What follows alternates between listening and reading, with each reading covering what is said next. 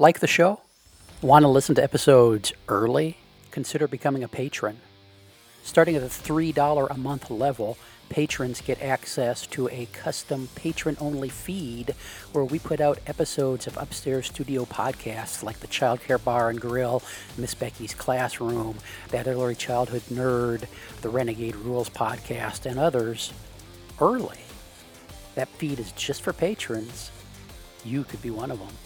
Go to patreon.com/PlayvolutionHQ or click the link in the show description to learn more. Hey everyone, it's Heather. I know you're here to listen to the podcast, but did you know I also offer all kinds of online consulting services? Stuff like webinars, book studies, curriculum training and consultation, and even companion activities for podcast episodes to use for staff development. If you're interested, you can check out my website at www.thatearlychildhoodnerd.com, or you can email me at heather@thatearlychildhoodnerd.com. Thanks for listening. Grab your highlighters. Can't find them? They're probably right there in your pocket protector. It's time for That Early Childhood Nerd podcast. Let's get nerdy. Here's Heather.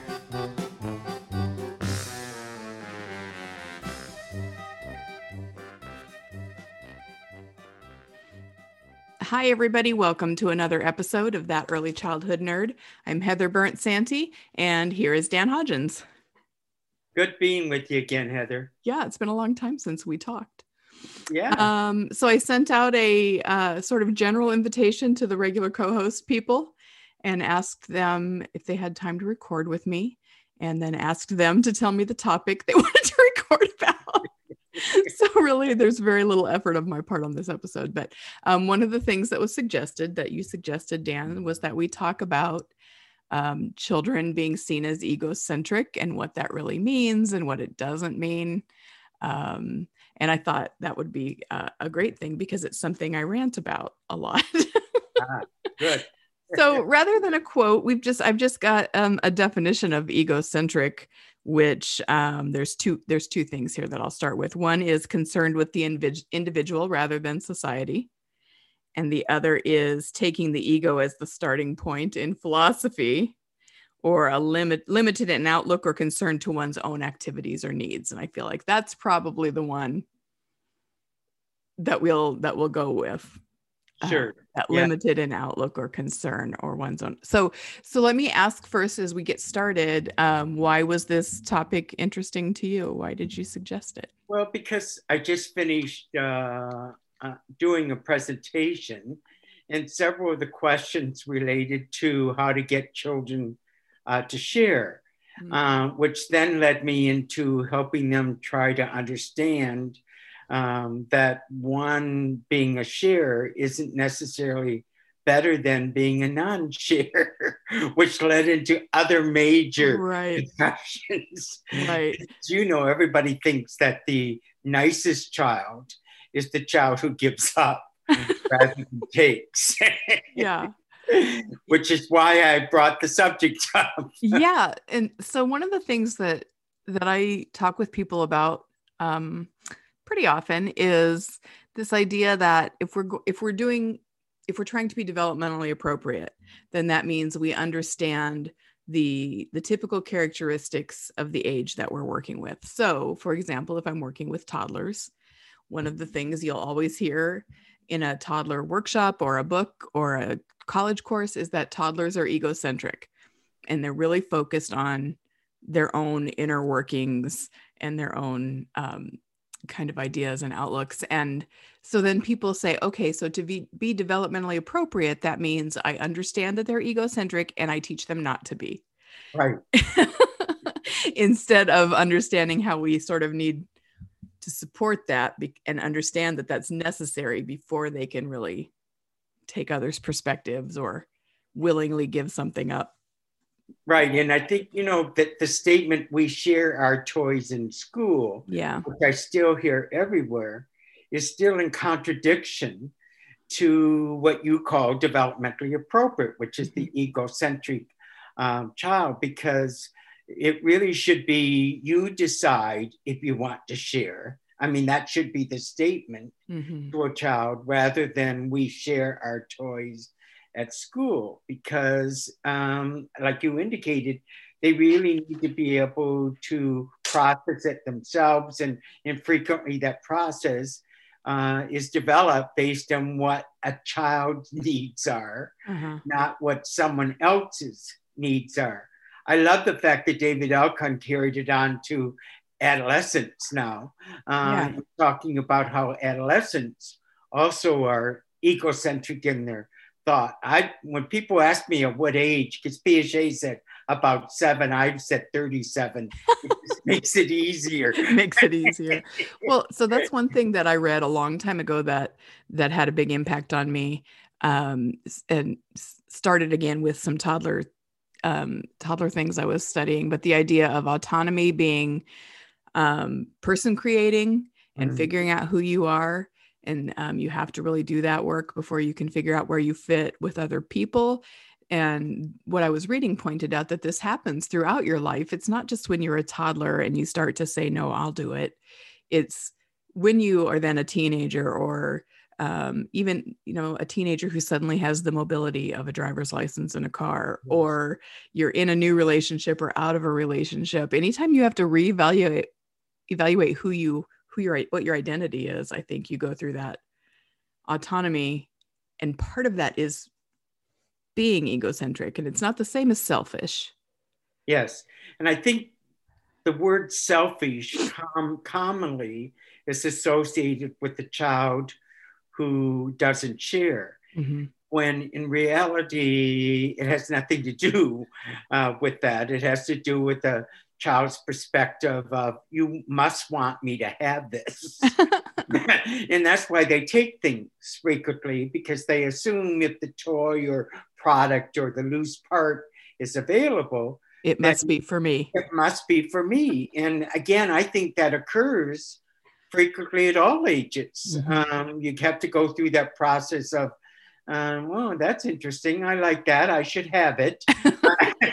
And bring out my credit card, which is part of that whole egocentric thought process of, do I really need it? Or do I want it because I want it? It's a still very egocentric thought process. Yeah. So to focus on the sharing and the taking turns, because that does, with me too, come up a lot. And when I suggest that maybe it's okay if they don't give up the toy as soon as someone shows an interest in it, that's hard for people, because it's very much against the way we all have experienced our own lives and seen parenting happen, and the cultural expectations of parenthood and that kind of thing. But most often, if you think about it, when you say to a child, you need to share, that child loses something. It's taken away from him and given to someone else. And it doesn't make any sense to that child why that just happened. So they start to just associate the word with losing and not having anymore. And I think a lot of times I see kids then cling harder and become less likely to take turns or to give someone else something. Claire Cherry said that children have to be able to possess before they're willing to give it up. Yeah. And it's like that ownership, knowing that I have it.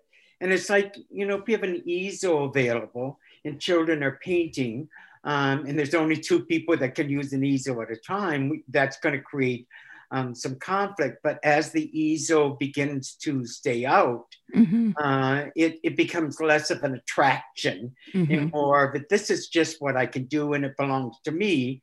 And once they feel that sense of ownership, then I think some of the conflicts begin to diminish. But like you indicated, when we force a child to, quote, share, they have to lose it, and they're going to want to possess it even more. So it backfires in what people expect. And most often when we say share, even we are using the word, like, we really mean turn taking. Like, absolutely. So we need to start with that sort of awareness of our own confusing language with children. And if we really want them to develop some turn taking, then that's a totally different process. Yeah. And so when a child takes something from another child, which is typical Sure. in toddlers and preschoolers, I think rather than saying, we share our toys in school and wait your turn, I usually indicate the fact that did they ask first? Yeah. And then if the child says, no, I'm still playing with it, then I usually indicate, what are you going to do while you wait for that process? Yeah. Because that's really the indication, because you're right, taking turns is really the challenge, especially when there's only one or two of the items available. Yeah. Yeah. Yeah. So usually my answer to people who ask, how do you get kids to share, is to first watch what's really happening. Because also the thing that people don't like to hear me say is, well, if they take it out of the first child's hands and the first child doesn't care, then you don't need to do anything. You can kind of just let that go if they're young. Like I'm talking about toddlers, because they maybe don't protest. But most often what I say is, I just point out, well, that's in her hands right now. I'll help you wait, or come play with me while you wait. And that's really about as far as I go. Because it claims ownership again to both partners. I have a right to make a choice. Yeah. And he has a right, or she has a right, to continue playing with it forever if they want. And I think that's the challenge that often early childhood professionals will comment about. Well, how long can they keep it? Yeah. I'm thinking, well, if you sat in a toilet and need to use it, do you limit the time that someone has to, there's no time factor here in the process. So I think part of it is recognizing, getting over it, and recognizing that, this is part of the natural development and evolution. Now, there is talk that children are becoming less egocentric. And there's been a big debate about this among professionals. And my opinion is I've not observed that yet. Yeah. Maybe it's just the children I'm around. I don't think so. Yeah. But I think that sometimes children become less egocentric when the impression is that you are a better child if you give up. When they're people pleasing. Exactly. Yeah. Well, so I wonder if that, because I haven't seen that myself. Any kind of research or conversation that they're becoming less egocentric. But what I wonder is, hold on, I'm trying to plug in my Ethernet at the same time as I talk. What I wonder is if, when we're talking about egocentrism, like any good study, you've got to define your terms. And if they're still thinking of that as being sort of selfish and self-centered in a really negative way. And then we know so much more now about young children's capacity for empathy. And so we think, they're not as egocentric as we thought, because now we know that they can be more empathetic when it's not the same conversation. Yes. And I think here's my challenge. Here's my biggest challenge right now, is the fact that we're trying to get young children to understand other people's needs. So, for example, we buy books about refugee children, expecting that young children are going to understand the concept of what a refugee child goes through. Yeah. Or that we're going to make the earth better, so let's start gardening early to create a more environmental. To me, that's asking a child to move out of egocentrism and move into the world as a whole and how we always take care of it. So that's been part of my challenge lately, is that, are we asking children to take responsibilities for something they're not really capable of understanding, nor are they responsible? And in terms of that whole egocentric thought process. So I worry that sometimes we're asking children to move out of a stage of development before they have evolved into it themselves. Well, we do that in just about every other state of development. Why not this? I mean, I think there's nothing wrong with gardening with children. Oh no, no. And you can say things like this occasionally. Yeah. And it certainly does increase their own awareness and connection to the earth, or can. But yeah, just saying this is going to save the earth and expecting that to really impact and be comprehended by a child who's still in that state of focusing internally is a big expectation. Well, and again, if the child initiates the process, then it continues with the egocentric thought. But when the adult initiates the process, then again, I think we're looking at, and I'm always asking in the question, who initiated this? Because I've never heard a child ask to do this. So that's part of the concern of, do we want children to be less egocentric because of our own needs, our own process? And I think that needs to be looked at carefully. Sure. Yeah, that's an interesting perspective to it. And I need to, I now that you said, there's more talk coming out about children being less egocentric than they used to be. My mind's sort of stuck there. Like, I want to go find the people who say that and read their rationale. And well, they haven't observed children, I don't think. Yeah. So when my wife used to pick me up at preschool, the children always said, "Your mom's here." And I think that's a perfect example of how children associate everything according to where they are developmentally. Right. And what they know to be true for themselves, and then they transfer that over to you. Absolutely. Yeah. So it's not only the sharing part or it's the whole idea of how children view the world based on their particular needs or interests at that point. And it changes as they grow. Yeah. But it doesn't eliminate it. It just changes. It changes, or their skill with navigating it. Because I keep thinking, changes. I know adults who still view the world according to their own needs. Oh, absolutely. Some of us never quite get out of it. Yeah, and I'm thinking, no wonder the relationship doesn't last.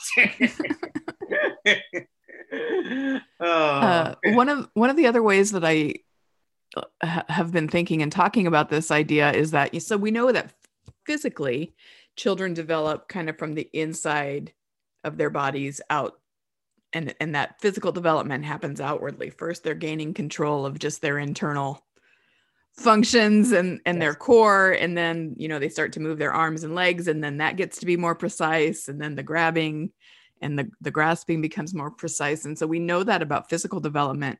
And I think that is also a way that we can think about emotional and social development. Like, it starts internally. They really have to work on really deeply understanding who they are, what they can do, what other people think about them, and how other people make them feel. And that's all important work that has to be done before we can expect the level of perspective taking and self-control that we expect often of 2, 3, and 4-year-olds. Yeah. And I think that's how empathy develops. Is the fact that it starts from the inside. How do I feel when someone hits me? Or how do I feel when somebody takes something from me? Or I want that and they won't give it to me. I mean, that's all inner stuff before they can move to they want this too, or they have the same interest as me. It's like, trying to play a game with children and they all want to win. When they play Candyland, they all want to win. So, and if they can't, then they say, I don't want to play anymore, kind of concept. And to me, that is normal development. And I don't want people to say to a child, well, we can't always win. Yeah. That moves them out of the egocentric thought process again. And I've decided it's because we live in a world that everybody wants harmony, and I do too. And who doesn't? So let's start it early again. Right. But it's another example then of the disconnect between what we Yes. know about children and then what we expect them to do. So if we really wanted, you know, children who could grow up and live at peace with each other and change the world in the way that we talk about it, then we need to dig deep and understand that letting them experience this developmental phenomenon of being egocentric, and helping them navigate that is a really important part of getting that adult we want, and not trying to push them into something they're not quite developed for yet. Yeah, and I think if we look at children who are egocentric as being a positive behavior, a positive action, yeah, the more egocentric I am, the better I am as a child in terms of development, rather than the opposite view. I think that what we see then is we see a normal evolution that occurs, and children become willing to receive what other people's needs are. But the opposite occurs. I keep thinking about Susskind's sibling rivalry kind of stuff, where he talks about, again, that the more we allow children to fight and try to figure out, why are you around me? Why are you living in this house? Which is very egocentric thought again. They become better at understanding their siblings later on during that process. And I keep thinking, no child probably has to be around 6 or 18 other children. And yet we're putting all these egocentric children into a setting which is completely conflicting. But at the same time, if we recognize that they're all, in most cases, egocentric, then I think the struggle becomes less in terms of our own process as adults with children. Yeah. It's a hard word for some people to get past, because it does have a negative connotation. When we talk about people being egocentric, it's usually not a compliment. When we're talking about other adults who might be that way. So it's really hard to, I think it takes a lot of intention, I guess maybe is what I'll say, to shift your own thinking to thinking about this from a child's developmental perspective. And it's as a needs meeting opportunity. Sure.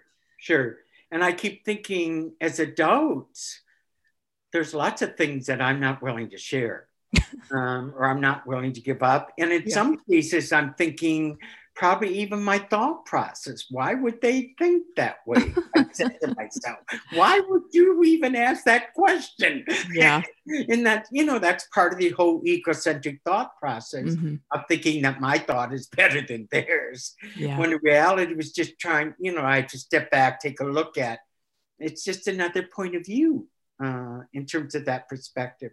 And I think children do the same thing in terms of the process. As they grow, they begin looking at, they play this game differently than me, which is that whole understanding that other people exist. By the way, I don't think egocentrism is something you can't teach a child to be less egocentric. And I think that's the other model that we have to be careful of, is people actually develop experiences that they expect kids to become less egocentric. Definitely. And I think that's sort of what I was thinking when I talked about the people who think that their job is to understand what the typical behaviors of an age group are and then teach them not to be that, rather than to figure out how you fit in it and what they might need as they work through that. I think about the same thing as toddlers putting things in their mouth all the time.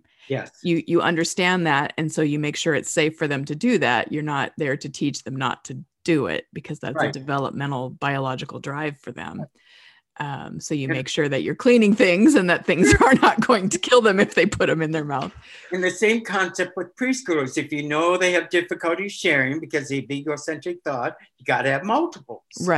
It's part of the development of practices that fits what we know and observe about children, not trying to change it, people do lists and timers and that kind of crap. which really doesn't fit. Well, it's like like so many things in early childhood, it's easily measurable. If you can convince a child to share or to give up things when someone else wants it, then others can see that you've done that. Others can see that you've been a successful teacher or a good parent, or True. that's a good child. But we don't see all the internal workings and the negative impact that might actually be having. So we look for that easily observable, measurable sign of success, yes, rather than understanding the development that's going on. That's true. That's true. And I think I keep thinking if we look at early childhood professionals and look at how to help children become egocentric and supported, how to help them become. I think that would be probably a successful adult working with children rather than the opposite. And I think that occurs.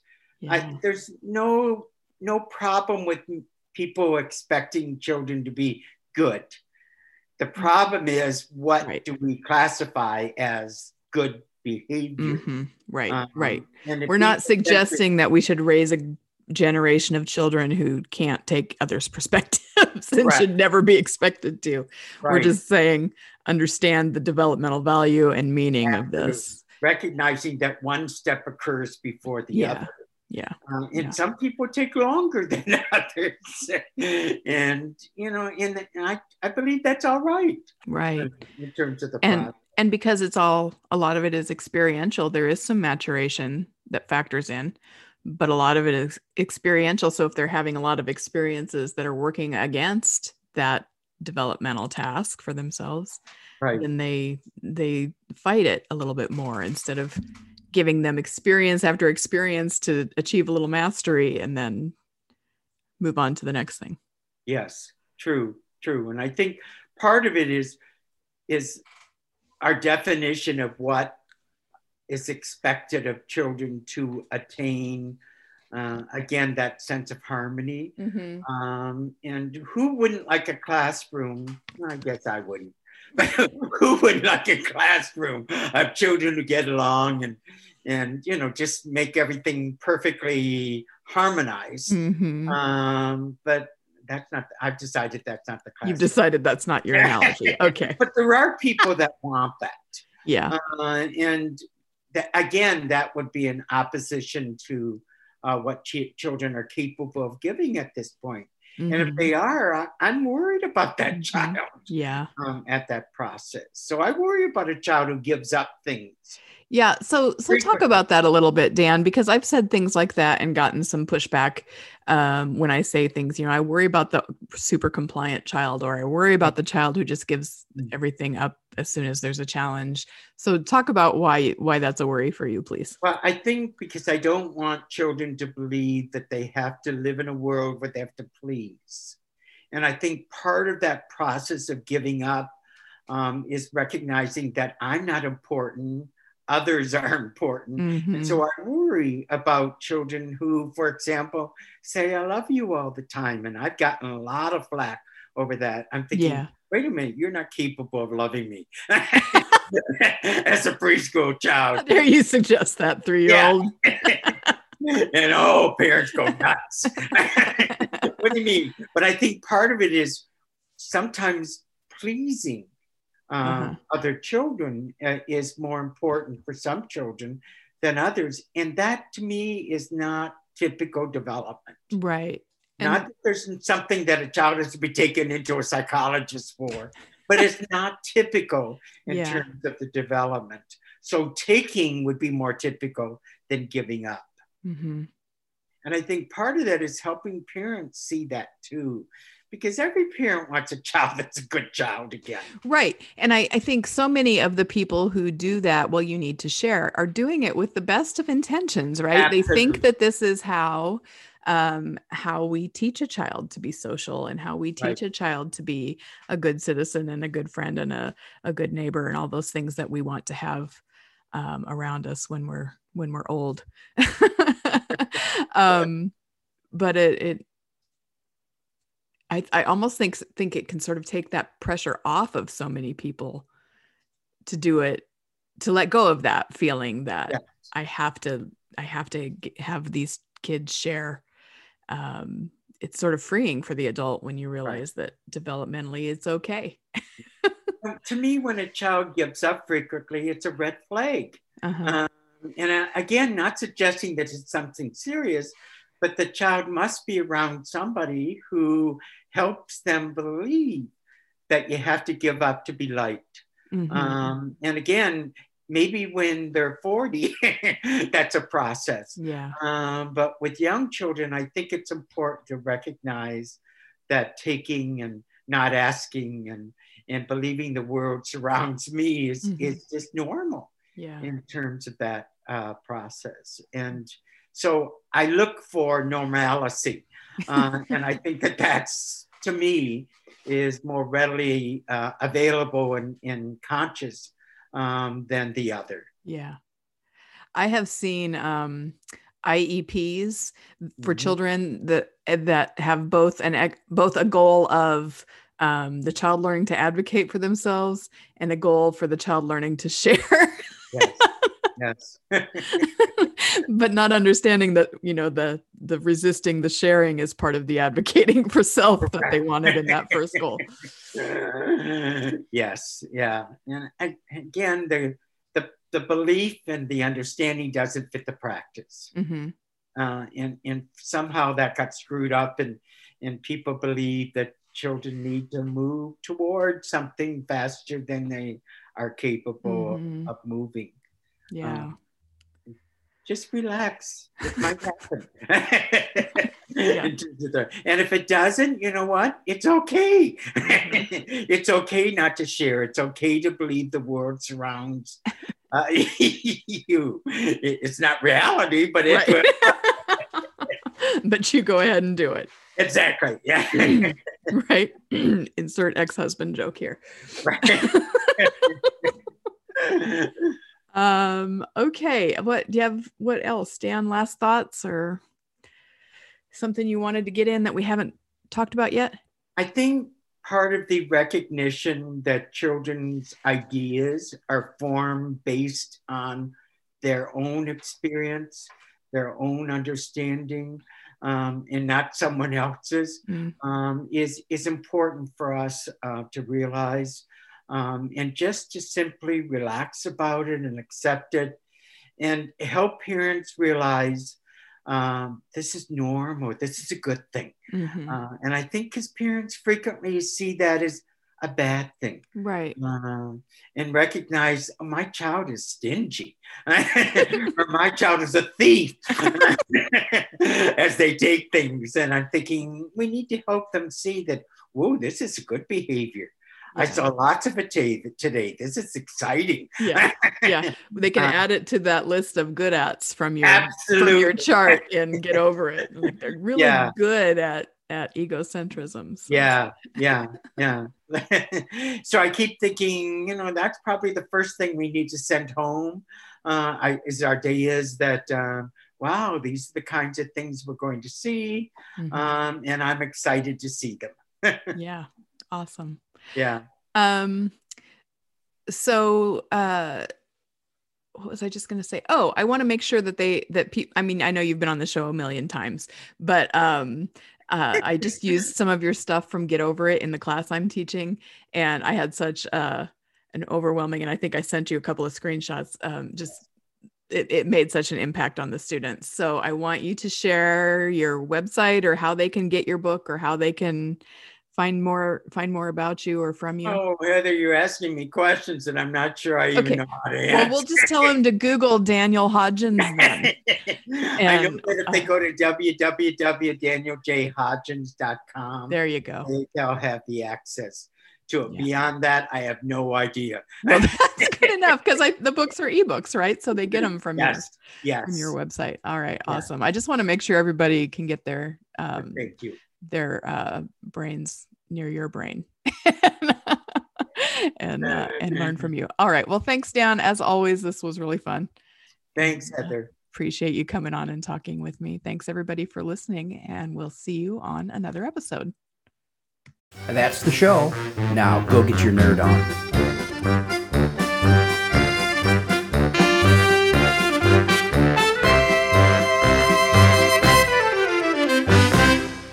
This has been an Explorations Early Learning Upstairs Studio production. Oh.